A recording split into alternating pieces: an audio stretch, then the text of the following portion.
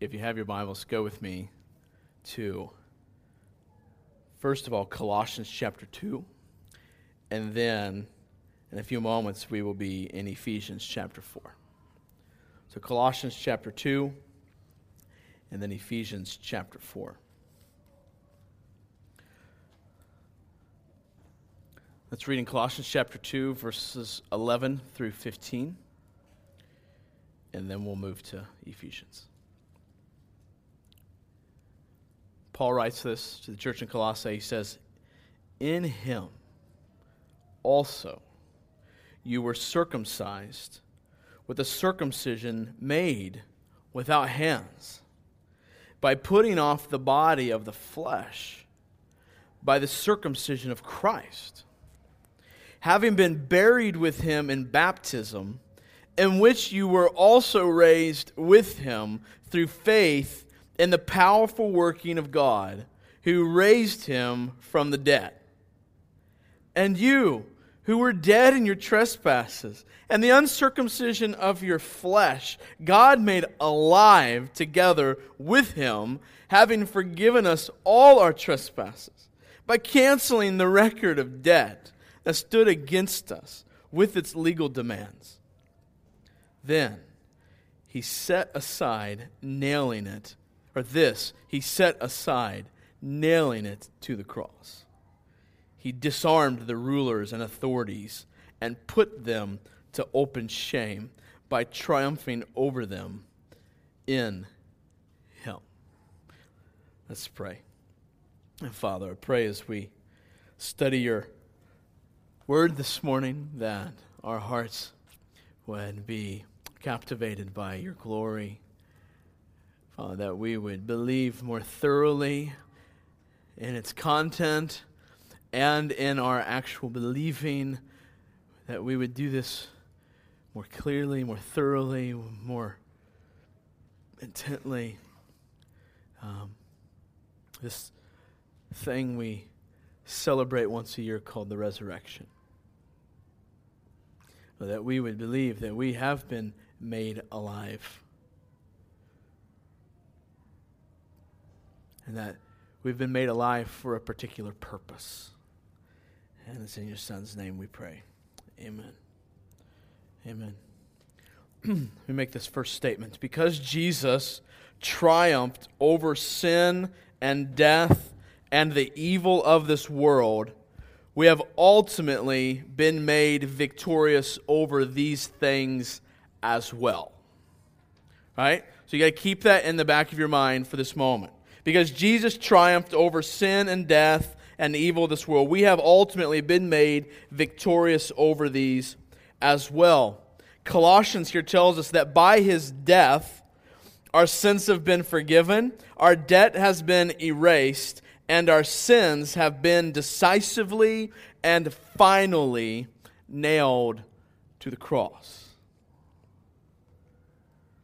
That in his death, our bondage to sin, slavery, and death has been loosed.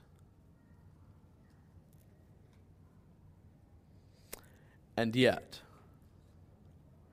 we as individuals and as a corporate body have yet to overcome, in another reality, the evil, or in another sense, the evil that Christ has already overcome. There is a sense in which we have overcome this evil, and there's a sense in which we still walk in self-induced slavery to the evil of this world.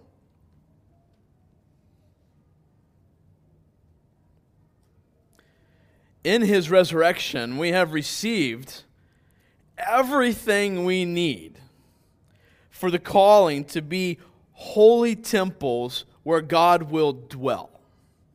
Everything. And yet, many days, it wouldn't be fit for a mere human to dwell, let alone the glorious God of the universe. You see, there's a sense in which we have overcome these things, and we have been made victorious over these things in Jesus. But yet there's another sense in which we have not.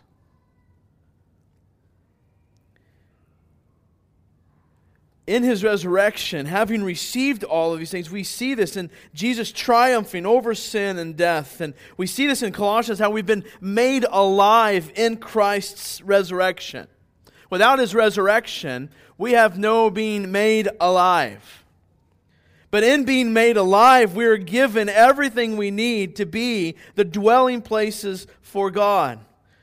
Let me remind you of a passage we've been talking about for the past few weeks. Verse 8 of Ephesians 4, it says, "Therefore it says, when He ascended on high, He led a host of captives, and He gave gifts to men." And He says after that, this won't be on the screen, but for you with your Bibles open, it says in verse 9, "In saying He ascended," what does it mean? "But that He had also descended into the lower regions, the earth. He who descended is the one who also ascended far above all heavens, that He might fill all things." Without the resurrection, there is no ascension. And in His ascension and in His resurrection, we have this giving, this being made alive, and this giving of gifts given in order for us to become the dwelling places for God. I would just pause for a moment and ask us to ponder the question of how many days or moments or hours go by where we are not consciously thinking, am I seeking to be a dwelling place for God? And if you study the Old Testament, like the dwelling place for God is a big deal. From the tabernacle to the temple to the holiness of God's people, it's a big deal. This is not just a New Testament or just some flippant thing that we talk about, that some neat little example that Paul gives us. No, this is very central and fundamental to the way God works. The idea of Him dwelling, we see this even in the garden where He walked with Adam and Eve. The idea that He would be on the mountain, and the mountain would shake at Mount Sinai, and Moses on the mountain couldn't even look, but God could just pass by. What's this it's talking about the weightiness of the presence of God, and that He is both transcendent and immanent. But what it talks about is this location for God's dwelling place is a big deal. But Christ has given us gifts in order to lead us to do the work of the ministry, which is building the dwelling place of God. And God has empowered this and enabled this by the death and resurrection of our Savior. So here's the question for today. What does this dwelling place look like? What does this dwelling place that Jesus died and resurrected for, what does this dwelling place look like? Because I would argue that the dwelling place of God, again, is one of the most fundamental pictures and motivators and whatever you want to call it. Like, it is the thing, one of the primary things which we are aiming toward, that we are working after, that God has painted for us to see. So the question is, what does this dwelling place look like? What does it look like? If I had to ask you to write an essay right now, how thorough of an essay would you write on what this dwelling place looks like? For what did Jesus die for? You say, well, He died for me. I would say yes, but that's a small picture. He died to set His people free to build and be a dwelling place for God. He didn't just die for you. He didn't just die for me, as awesome as that is. He died for something bigger than you and something bigger than me. He died so that He could set a people free and then indwell those people and so fill the earth with His glory. That's why Jesus died. So where is the work then? If He has brought us and set us free to do the work of the ministry, which is building that place, what are we aiming for? I mean, is it just some place that has streets of gold and that lead to some wizard, like the Wizard of Oz? Like, what are we, I mean, for many of us, we just think about heaven, and I'm just trying to be a good person like Jesus until I get to heaven. There's more than that. This place that we're building is something that we enjoy now. I mean, I don't know about you, but I'm not waiting to heaven to enjoy God. And if you are, you don't know the God of the Bible nor His plan for you. This place that we're building is a place of complete joy and satisfaction in Him, where the very fact that these people can enjoy Him, the very fact that they can and that they're satisfied in Him, proclaims the great glory of God to this world.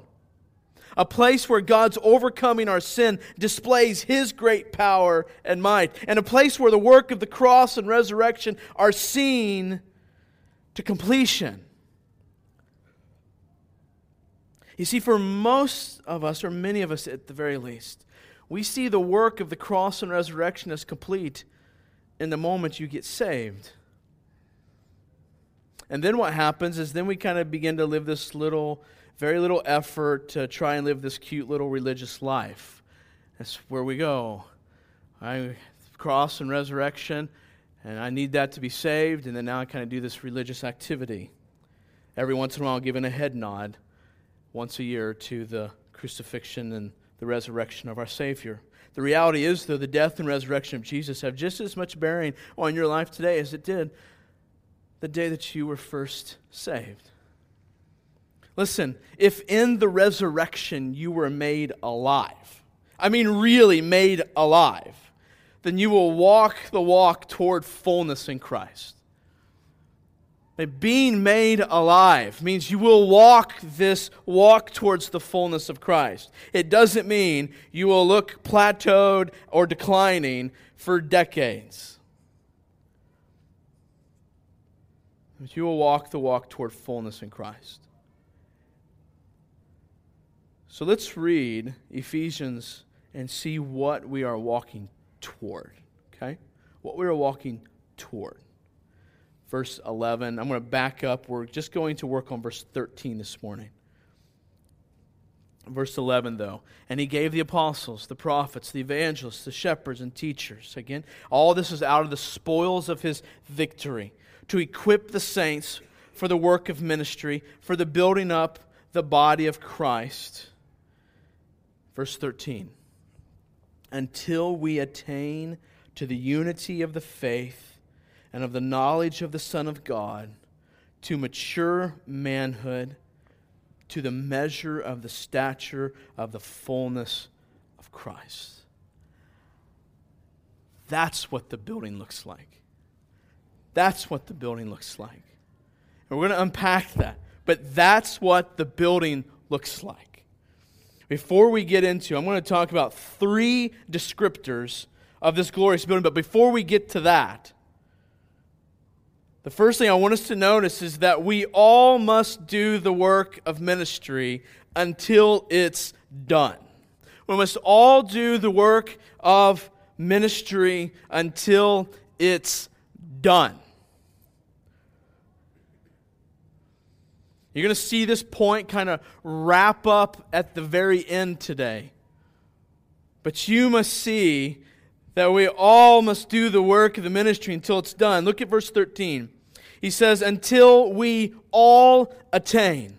Until we all attain. So we must do the work of the ministry until we all attain. And then he goes on to describe, attain what? More on that in a second. For now, we are going to do the work of the ministry, building this building until we arrive at a particular point. Like, it's not just, we just continue doing the work of the ministry and then all of a sudden Jesus comes back and we're done. No, we will do the work of the ministry until we arrive at a particular point that God has decided for us. And the focus here in verse 13 is on the end point. Like there's a place that we're headed to. We're going to attain something. And we're going to reach that. It's going to be ours. It's going to be a reality. I don't know if you realize this, but the end point of our time here on earth is not some arbitrary, random returning of Jesus Christ to get His people. The end point of our time on this earth will be when the work of the building of the body of Christ is done. I want you to think about that. We haven't even defined what done is yet.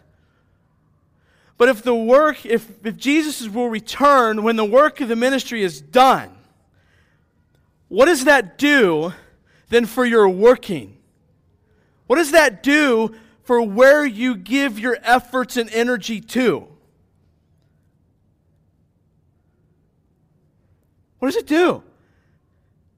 I mean, I don't know about you, as I'm working through this text this week, I'm going, where am I wasting my time?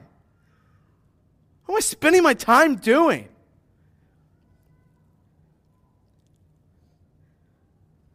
The end point of our time on earth will be when the work of the building of the body of Christ is done. And I don't know about you, but I'm ready to go home.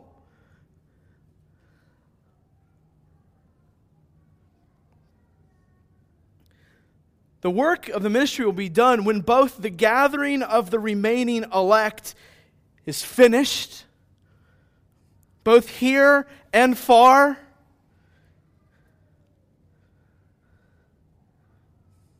as well as the maturing of all of God's elect.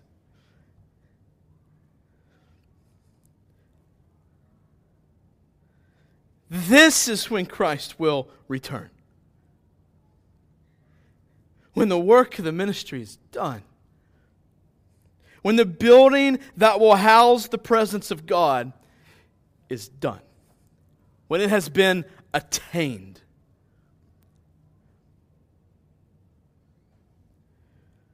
Again, just look at the Old Testament. See how particular God was about His dwelling places. He has given us, even today, the blueprints of this dwelling place. The second thing I want you to see in this idea of the work of the ministry until it's done is that we all together will do the work of the ministry until it's done. Now, this is a together effort. Listen, this statement is for whether you've been a member here a long time or whether you're just a visitor. But significant Christian growth or progress does not occur in isolation. It does not occur in isolation.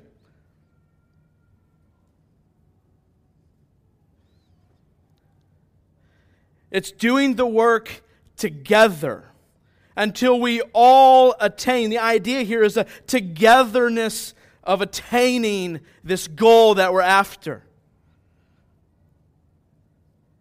But significant Christian growth or progress does not occur in isolation. The building of this building doesn't happen with you on your own. And I would even argue it doesn't happen between just you and your wife or your spouse, your husband. For one, I'd say because you're practically too much alike. The Bible calls you one flesh. Okay? Believe it or not, most of the time you're going to have each other's side. Like you're going to, unless they offended you, for the most part, you're going to have their back. And so your ability to prod them on in sanctification is probably not going to be that great. There's an isolationism that can even happen among just you and your family and you and your spouse. But we all together grow. I would even argue that simply being involved on Sundays and house gatherings alone, it's going to be hard to count as doing the work of the ministry together. Here's why. Show me how between these two settings that you're able to faithfully build up the body of Christ to maturity. It's a hard place to do that here. Right now. Right now, well, let me keep going. I'll get to this in a second. House gathering, there is more opportunity for that. but not a ton. Here's what's happening. Like, in these two environments, they're primarily meant for equipping and training you in doing the work of the ministry. The other 160 hours the rest of the week is for doing the work of the ministry. Again, I don't want to narrowly define the work of the ministry. We talked about this over the past couple weeks. It's broader than most of us think. But at the very core, building and doing the work of the ministry is helping other believers know, as we're going to talk about today, the Son of God. That means you knowing the Word and helping others know the Word. Now, right here, what's happening right here is I'm helping you know the Word. You're not helping each other know the Word. Does that make sense? I'm helping you. And then what you're supposed to do is take this time, this equipping time, and then go use that to help each other the rest of the week.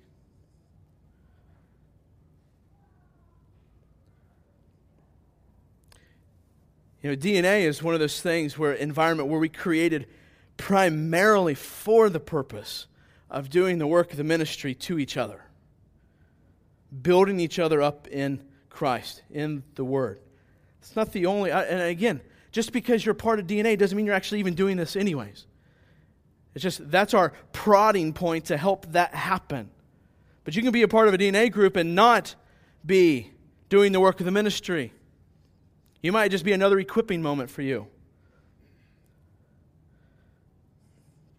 Which is partially fine, as long as you're taking that equipping time and then doing the work of the ministry. So Paul's language here envisages this, like God's people collectively en route to this final destination. Like Paul's language is, they're doing this together. They're on a plan. They're working towards something. And I want to remind you that Paul's thoughts here are not a suggestion. I just want to make this clear. This is a what you should be doing. That Jesus died and the spoils of his victory have been given to the church to do this.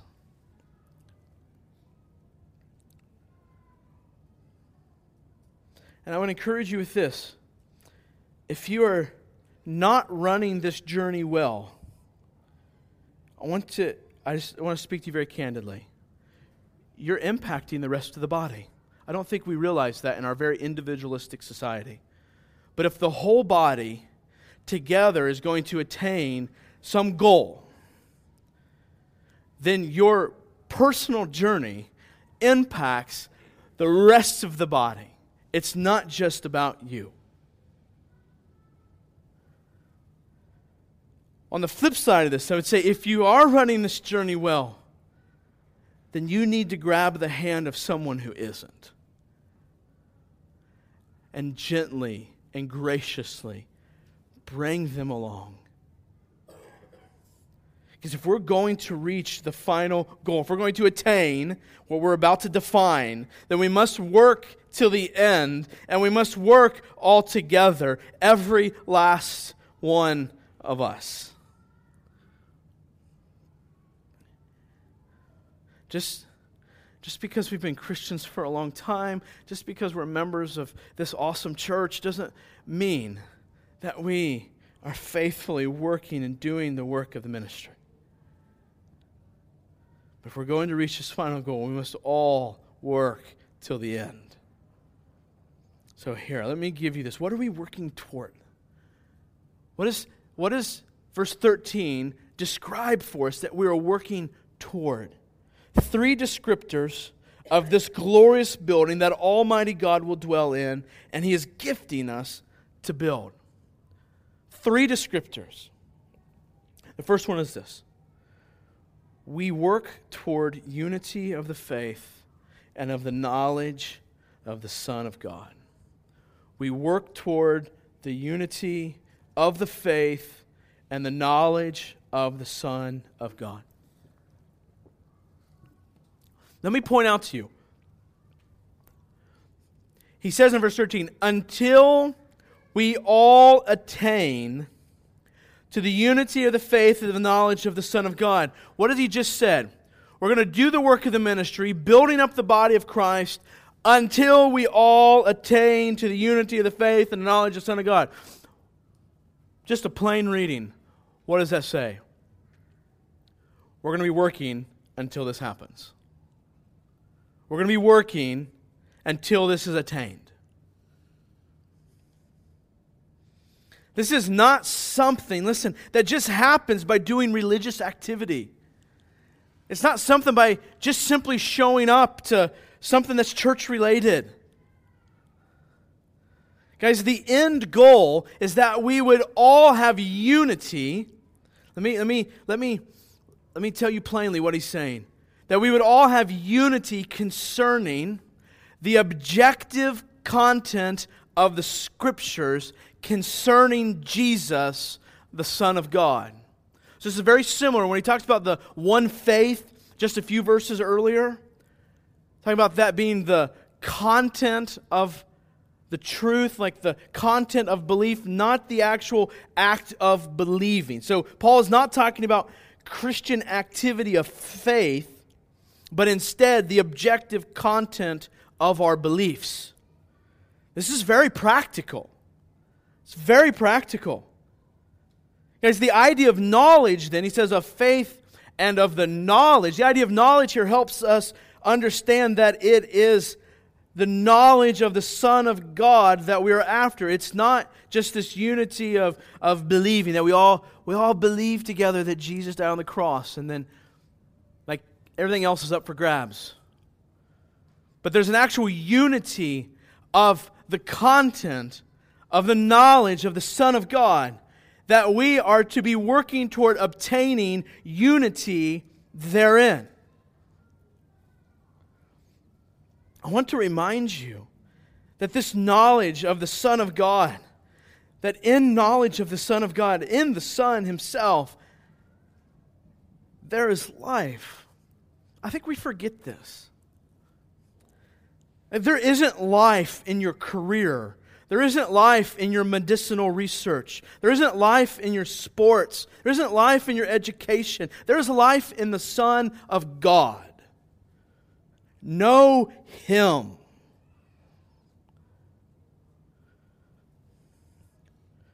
We all want whole lives. We just want to look everywhere else but Jesus. We all want to be healthy. But we want to look for health in every aspect of our life except our spirits. We all want to be good parents. But we look for discipline in things other than knowing the Son of God. All of the Scriptures, listen, reveal what we need to know concerning the Son of God. I don't know about you, that's a big task. There's a lot there to know. There's a lot there for us to be unified on. And I don't see anywhere in here where we get to relieve that stress.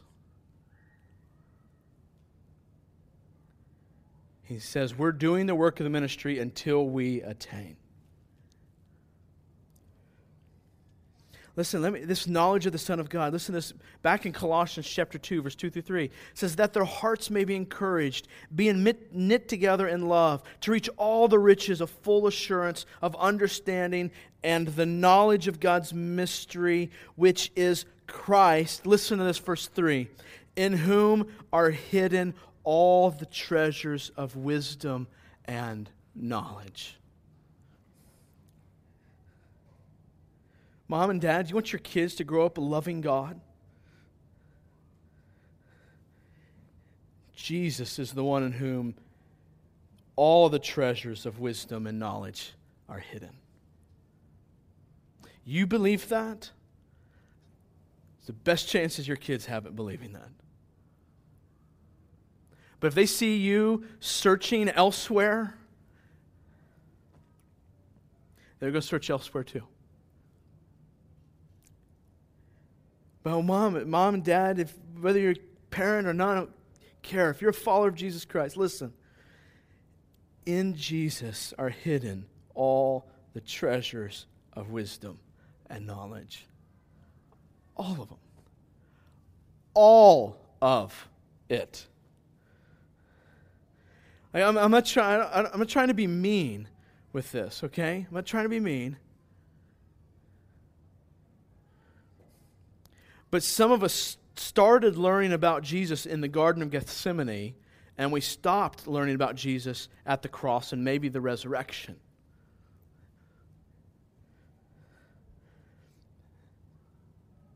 But this is the one in whom all the treasures of wisdom and knowledge are hidden.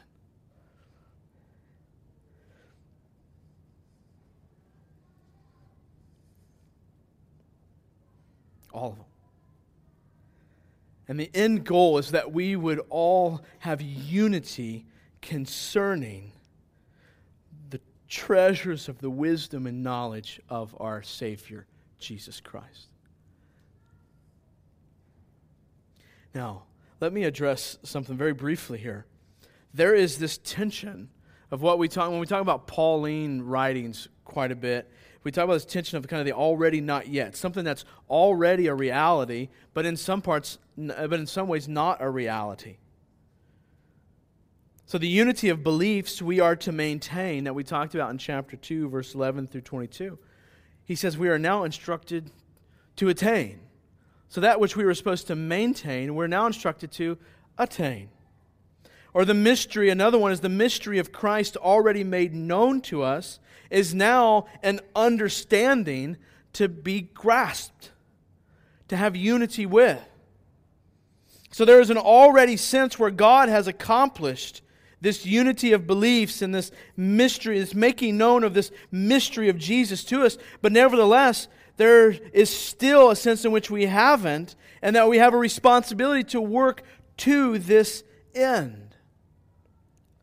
So what's this mean for us? What's this mean for us?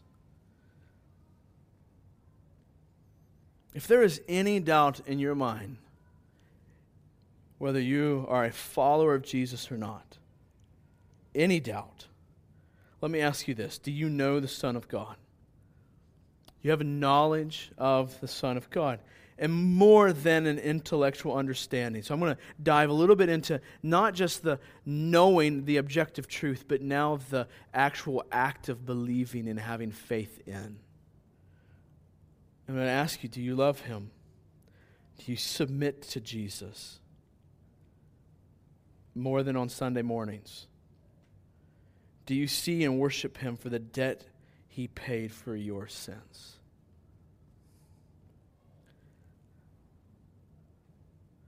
This is the most basic knowledge of the Son of God that you must know, and without it, you really can know nothing else.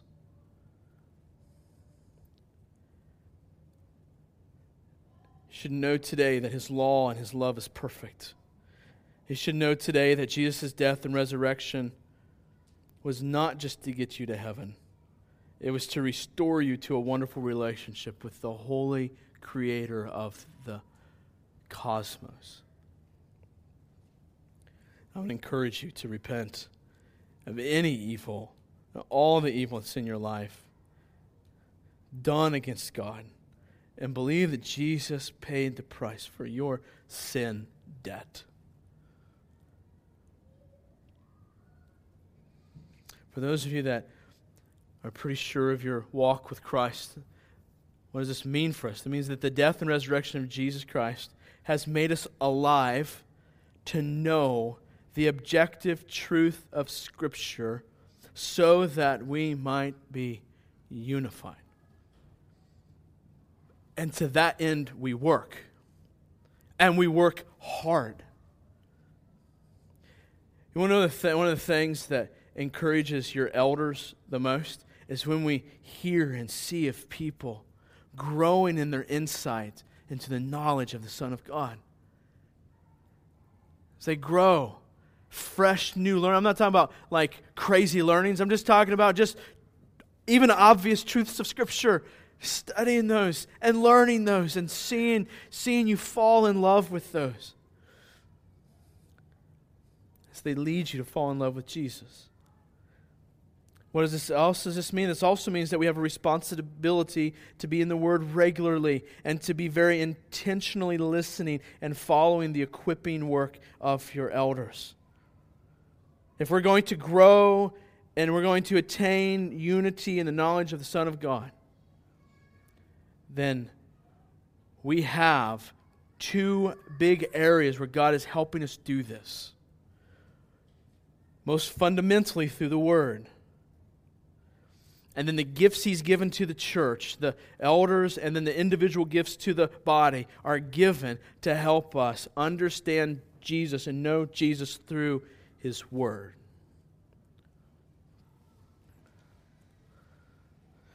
So I want you to see that we work toward unity of the faith and the knowledge of the Son of God, and we do this until it's done.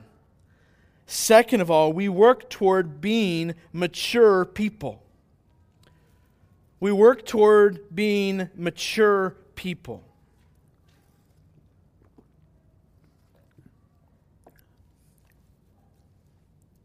Notice I did not say socially adjusted people. We work toward being mature people. And I would argue that maturity in Christ is not necessarily going to look like maturity of the rest of the world. Okay? But I know, we get these two confused all the time. Ephesians 4:13, he says, until we attain, first one, the unity of the faith and the knowledge of the Son of God. Second one, until we all attain to mature manhood. So the end goal is that we would be mature people according to its definition in the Scriptures. That we would all be. Do you hear that?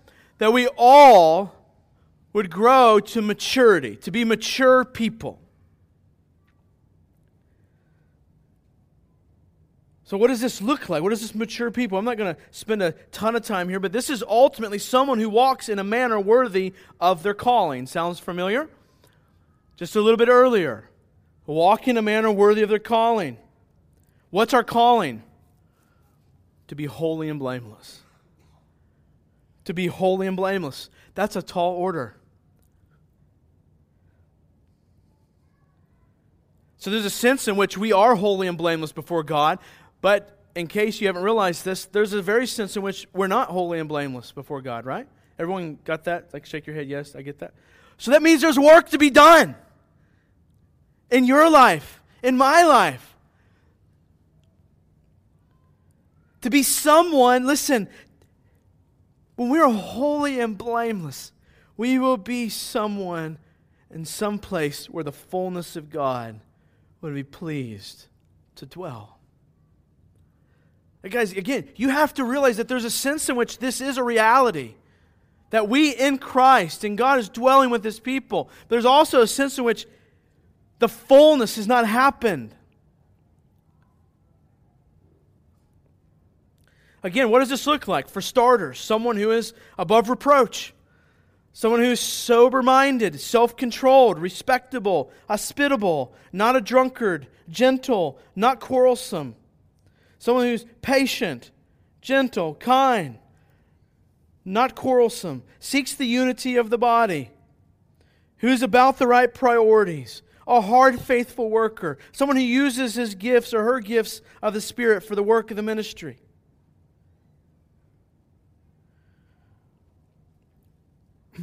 Listen, just a side note that I had is you will never reach maturity in Christ. We will never reach maturity in Christ together by getting everything done on our to-do list and yet neglecting prayer and time in the Word. We just won't.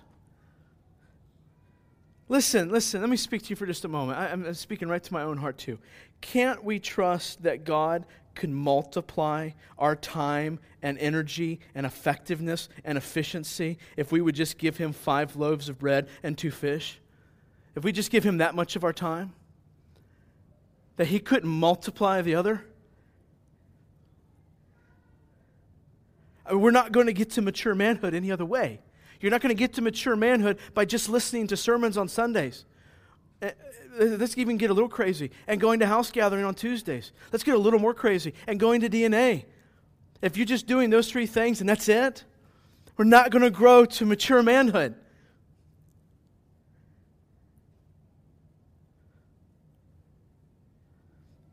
Guys, God is not looking for someone to dwell in part-time. It's full-time or no time.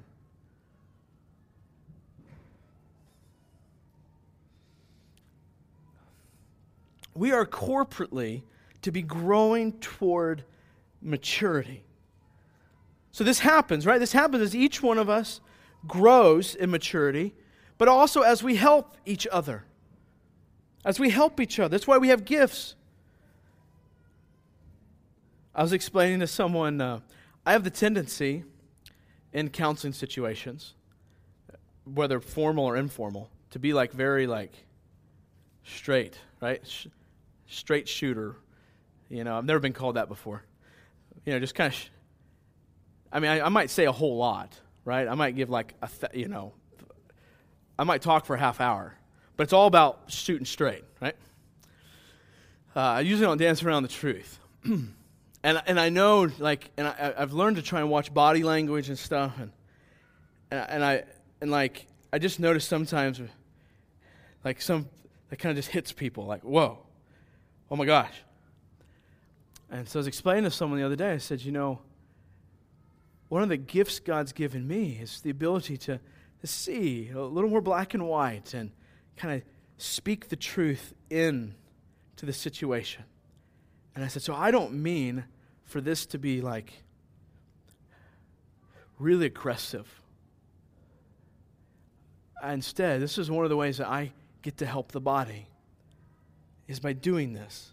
Now, I can learn to do that more wisely. I can use to tone that back a little bit, but it's a gift. It's it's one of the ways we would help each other. And you have gifts that complement those kinds of things, those gifts. The unity of the body here is akin to the oneness idea, when back in chapter 2, if you can remember him, talk about this one new man. This one new man.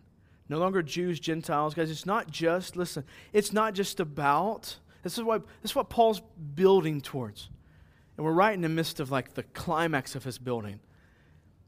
It's not just from people from all races across the globe, although that's very important.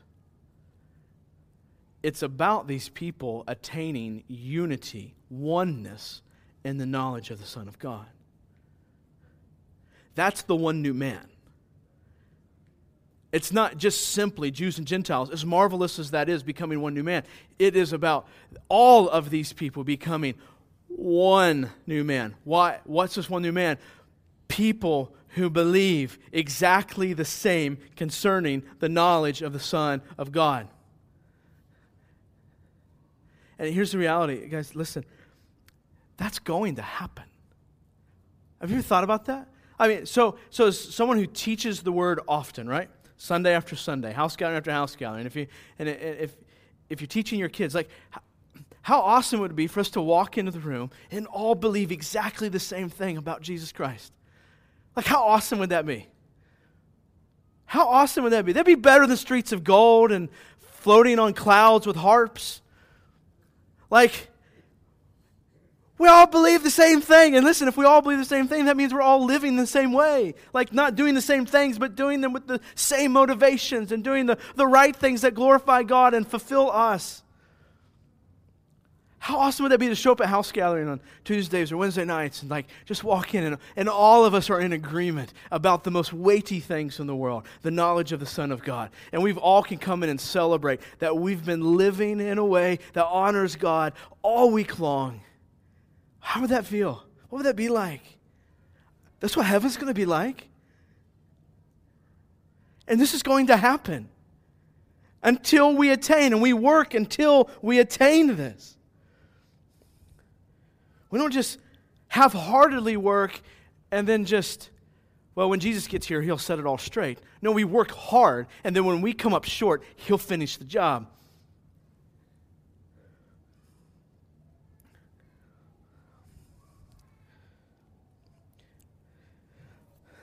Kind of a third subpoint under there, if you will, is that when he means mature, I don't think he means perfection.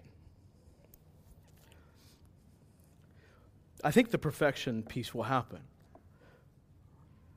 The other side of eternity. Now, let me back up for a second here too. Make sure that you are, in the back of your mind, setting what I'm saying and the text here is saying up against passages like Philippians 1, where we work out our salvation with fear and trembling, but it's God who wills and works through us, right? The problem is some of us, we just lean so heavy on that in an unhealthy way that we then just kind of get lackadaisical about working. The reality is the Bible teaches both the dependence on God and trust and encouragement that God's doing this, and His people working really hard. It's both. But back to this, mature, but not necessarily a sense of perfection. This is in contrast to the infants he's going to talk about in verse 14. We'll get there, sometime this year. Actually, we should get there next week because that's verse 14. So hopefully we'll be there next week. I'm not planning to spend the next year in verse 13, although we could. But verse 14. Look at verse 14. It's not going to be on the screen. If you look at your Bibles. So here's the practical outworking of the image. Got that? The image of the building, the picture of the building, what we're working towards is what we're talking about today. Next week's going to be the practical outworking. So that we may no longer be children, tossed to and fro by the waves and carried about by every wind of doctrine, by human cunning, so on, so on, so forth. So what's this? It's not necessarily perfection, but it's maturity, where we are stable, where we're not tossed around like a boat in a storm by the winds of false teaching. Now let's talk about this for a moment. Some of us think that this winds of false teaching is limited to avoiding a cult or not watching TBN. But listen, how about pick a day this past week, where you were enjoying the truth of God, resting in His sovereignty, and motivated by His grace? Got that? Got that picture in your mind? I mean, hopefully you at least had one day like that this past week. Then all of a sudden, selfishness, pride, or some other pick your evil comes into place. What's happening? You, my friend, were being tossed around like a boat in a storm by the winds of false teaching. It's just that your own heart and mind were the false teachers. Listen, we don't have to flip a channel to find false teaching. We got plenty enough of it in our own minds and in our own hearts.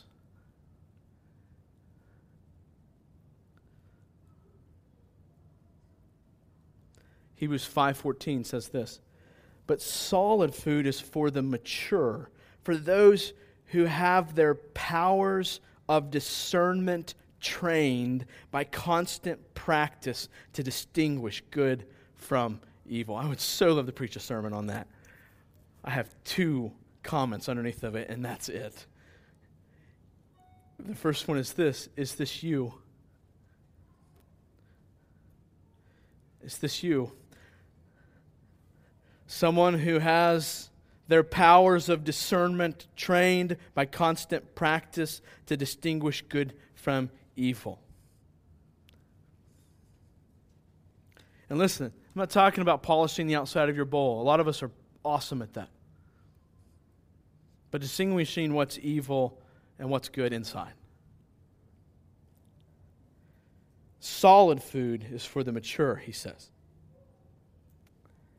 And the second thought underneath this is, why don't you humbly ask your DNA leader or your elders if you're showing fruit of someone trained by constant practice, able to distinguish between good and evil. Let me encourage you to do that. And then be humble to receive what you hear.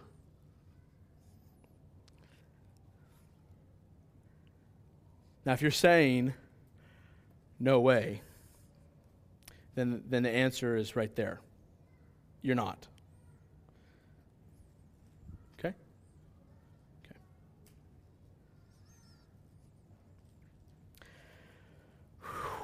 Like the Spirit's like heavy. Anybody feeling that like right now? Like the Spirit is heavy. Let's go to the next point here. We work toward the stature of the fullness of Christ. We work toward the stature of the fullness of Christ. Listen, verse 13, until we all attain to the unity of the faith and of the knowledge of the Son of God, to mature manhood, to the measure of the stature of the fullness of Christ. So let me read it with these prepositions broken up here. Until we all attain to the unity, to the measure of the stature of the fullness of Christ. I'm sorry, let me reread that one more time. Until we all attain to the measure of the stature of the fullness of Christ. Listen, maturity, we're going to kind of defining, some of these are building, but yet they kind of stand alone.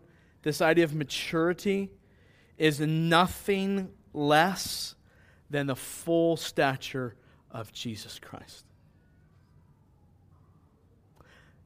Now, I hope some of us are feeling a bit hopeless. We should be. But let's talk through this a little bit further.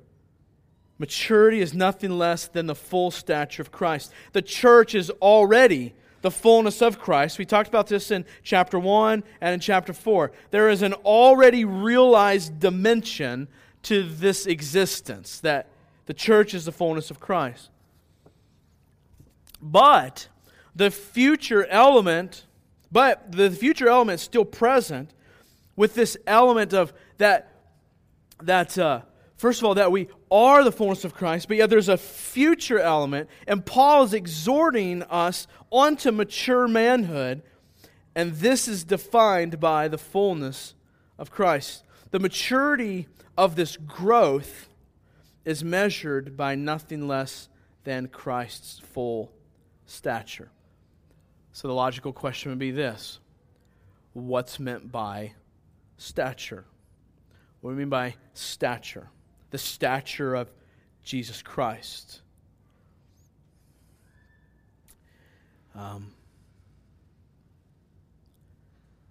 I think this does a lot to help us tie things together here in Ephesians. It ties lots of things together, but particularly here in Ephesians, in these last handful of verses.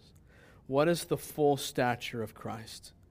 It means this. I'm going to define this, but it means to rise to the full height of Christ. So if you want to write down something, write down that. Write down stature equals to rise to the full height of Christ. The full height of Christ. So we have to ask the question, what do you mean by height? I mean, Jesus was a Jew, right? So he's probably a little on the shorter side, and so some of us have already gotten there, right? I'm still hoping to grow a few more inches. What are we talking about height here? It will help us to remember what Paul has said thus far. Christ has conquered all the evil forces of the universe by filling every corner of the universe. Look at chapter 1. This won't be on the screen. Look at chapter 1, verse 20. Verse 19. And what is the immeasurable greatness of His power toward us who believe, according to the working of His great might, that He worked in Christ when He raised Him from the dead and seated Him at His right hand in the heavenly places, far above, see height, all rule and authority and power and dominion and above every name that is named, not only in this age, but also in the one to come. And He put all things under the height of Jesus, under His feet, and gave Him as head, what? In height over all things to the church, which is His body, the fullness of Him who fills all in all. And then what's He going to say? So He's talking about Jesus being over all these things. His height is greater than all of these things. The rule and authority and power and dominion above every name that is named. What's He mean by that? He means by that in chapter 2 that the evil of this world, the course of the world, the prince of the power of the air, the spirit that is now at work, and the sons of disobedience, among whom we all once lived in the passions of our flesh, carrying out the desires of our body. This is what Jesus is in height over. And that in Him we are over these things too, but we still live here in the flesh, where we are still under lots of these things, where our height has not yet risen above these things. In one sense it is, in another sense it hasn't. There's a sense in which believers have already joined Him in this victory, and there's a sense in which we haven't. Christ has already risen to the height of victory over the evils of this world and filled the universe, but the church is still moving toward full union with Christ in this specific sense. How is the church not yet fully in union, if you will, with Christ? We haven't overcome the effects of sin completely. And in order to fill the earth with His glory, we must overcome the effects of sin. We must rise to the height above. Our reflecting His glory is still marred by sin. As the ruler of the realm of the air is still at work among the sons of disobedience, the waves and winds of false teaching still trouble the church. Basic moral instruction is still necessary. Just look at all the people voting for a certain person. Believers still need to be armed against the devil's strategies. Still must be armed.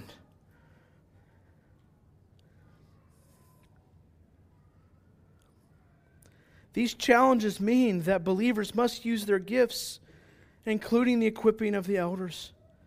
Use these to help the body be victorious over the sin of this world. So what does it mean for us to reach the full stature of Christ? It means this. We rise to the height of victory over sin and evil just as He did. And here's the deal. Listen. This is going to happen. This is going to happen. Jesus' death sets us free from these powers. And Jesus' resurrection gives us all the gifts needed to have victory over them.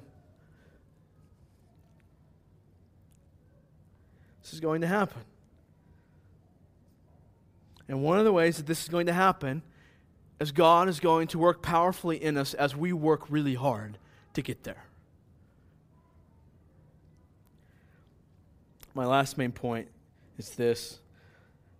It's in quotes, or should be in quotes, because it's from a scholar named F.F. Bruce. He says this: the corporate Christ cannot be content to fall short of the perfection of the personal Christ. The corporate Christ cannot be content to fall short of the personal Christ.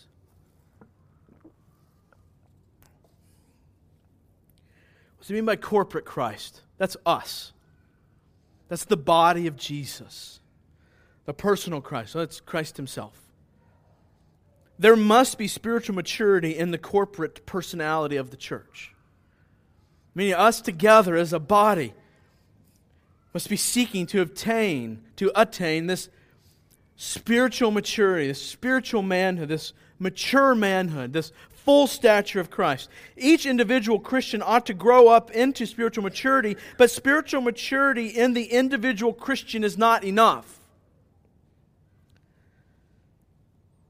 And guys, this unity does not simply come on the initial act of saving faith. I would also say this for your context, our context. This doesn't happen with the signing of the church covenant.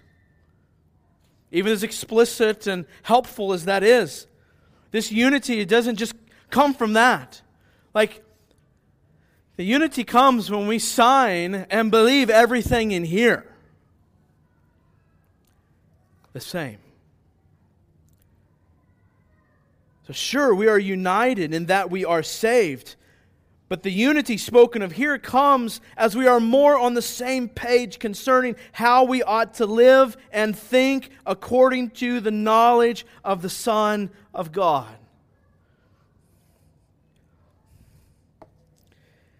Unity of the faith is produced by the common sharing of the knowledge of the Son of God.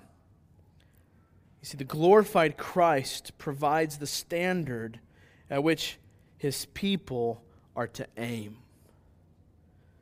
And the corporate Christ cannot be content to fall short of the perfection of the personal Christ.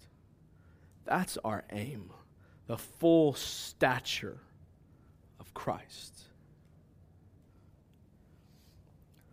So my last encouraging thought here would be work hard and yet rest peacefully. Work hard and rest peacefully.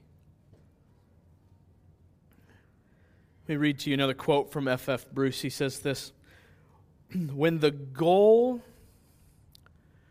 everyone look up here. When the goal is ultimately reached and the body of Christ has grown up sufficiently to match the head himself, then what will be seen is that full-grown man which is Christ together with His members. That spectacle will not fully appear until the day when they are glorified together with Him. But the expectation of that day will act as a powerful incentive to spiritual development in the present time. Work hard, but rest peacefully. Where does our motivation come? Well, there's lots of different motivations here, but at the very most fundamental of our motivation should come from the fact that He will attain this in us, for us, and ultimately for His own glory. In the death of Christ, death's grip on our soul was broken, our debt was paid, our sins forgiven, and our bondage to the enemies of God and our own sinful hearts have been broken. The things that we have been called to rise above, to grow to the stature above. And then in the resurrection, we have been made alive.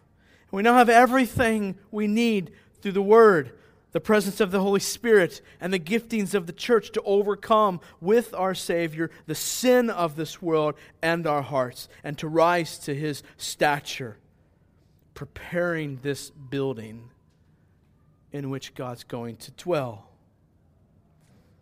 Guys, the future expectation of our uniting. Remember that picture I was painting? What would it be like if we all walked into the room and we all believed rightly the same things about Jesus Christ, the Son of God, and had lived in light of that truth?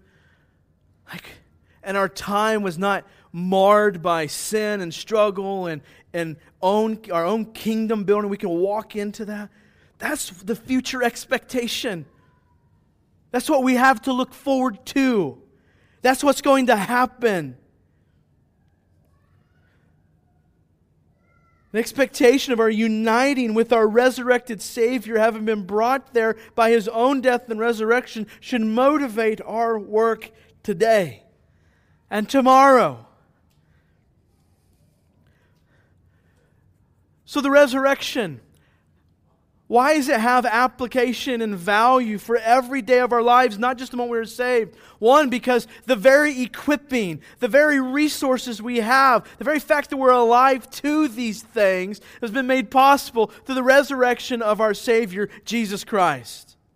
So the very things that we enjoy in building up the body and helping each other are the bounty of, the spoils of His victory over sin, death, and evil. And it also has great application for today, because in the resurrection, we see Christ rise from the grave. But it's the same person, but He's a little different. He's now risen victorious. Right?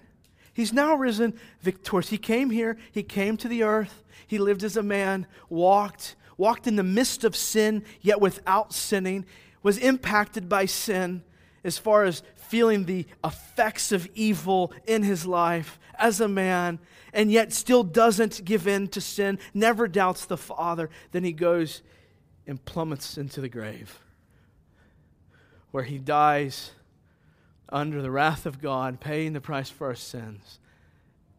And death had a hold of Him for a moment.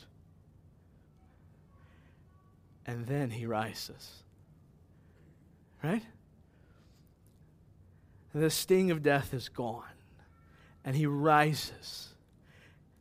And He emerges, not as this man who successfully walked through the earth and did not succumb to sin, but now He emerges as one in stature, victorious over that sin.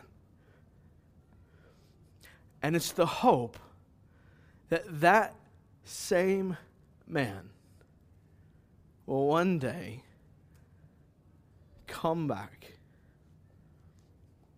He will come back. He will get His people. And He'll put the finishing touches on the building where God's going to dwell. But here's the deal. We're called to work at building this building now. We're called to do the work of the ministry now. We don't just wait for Jesus to come back and fix everything. We, because of who we are in Him, work to do those things now. To grow into the mature man, to the full stature of Christ. And then one day, the resurrected Savior will leave His throne once again. And we, as His corporate people, having worked to attain this unity of the knowledge of the faith, this mature manhood, to the full stature of Christ, will meet Him face to face. And what does the Scripture say? It will be like Him, for we will see Him as He is. When the corporate building is ready, we will see Him face to face, where the final touches will be made to His people. See, it's in the hope of this resurrected Savior and our meeting Him that we build up the body and build up the body until it's done. And when God has declared it done, then He will send His groom to get His bride. So let's be motivated, because as soon as the bride is ready, He'll come get us. Amen? Amen? You want to go home? Like, I want to go home. I mean, I'm enjoying living for God here, but I want to go home. So we have work to do. We have work to do, but we don't work as though ones who are on our own power and our own might. We work as ones who the result and the attaining has already been finished and accomplished. And we work to that end. we, as Ephesians 2, at the end there of verse 10, or not the end, but it says, we're His workmanship, created in Christ Jesus for good works, which God prepared beforehand. This working, God's prepared beforehand that we should walk in them. Amen? Amen. We're going to communion, we'll celebrate the Lord's Supper. And as we think back on the death and resurrection of our Savior, so I want to ask whoever's serving the Lord's Supper that they come forward this morning, that they go ahead and come now. And then the band will partake. I want to encourage you this. Spend this time in reflection. Spend this time thanking God.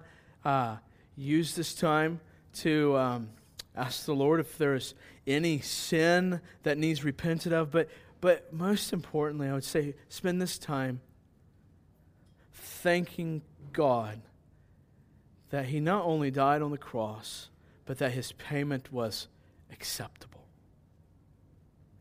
As marked as acceptable by His resurrection. Amen? Amen. I want to encourage you, if you, as the band has come forward, if you're not a follower of Jesus, I'd encourage you just to watch.